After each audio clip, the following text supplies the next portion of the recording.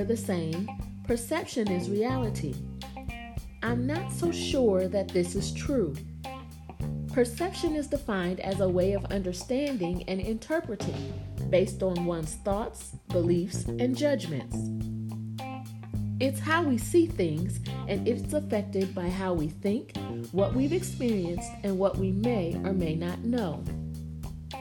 So a miscommunication, misunderstanding, or simply not knowing something can cause perception to be tainted, incomplete, or just plain wrong. Life's experiences and how we have handled them or not handled them definitely have an impact on our perceptions as well.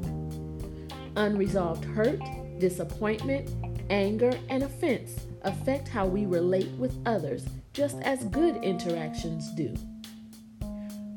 The caveat with perception is that it often leads us to make assumptions, and whether they are for the best or for the worst, assumptions are the voice of our past, showing up in our present, telling us how to behave in the current moment. Hear me clearly. I am not saying that we should ignore the lessons of past experience. They have great value.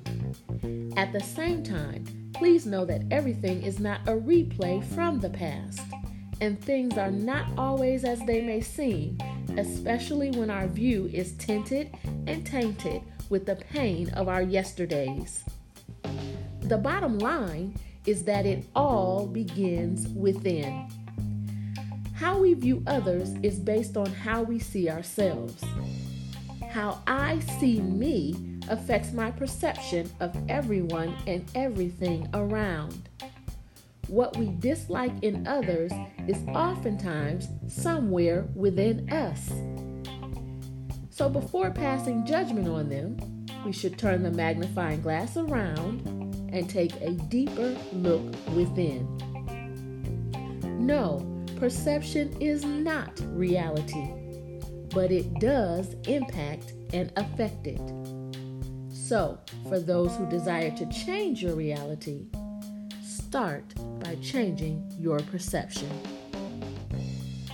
Thank you for listening to today's episode of Your Best Life.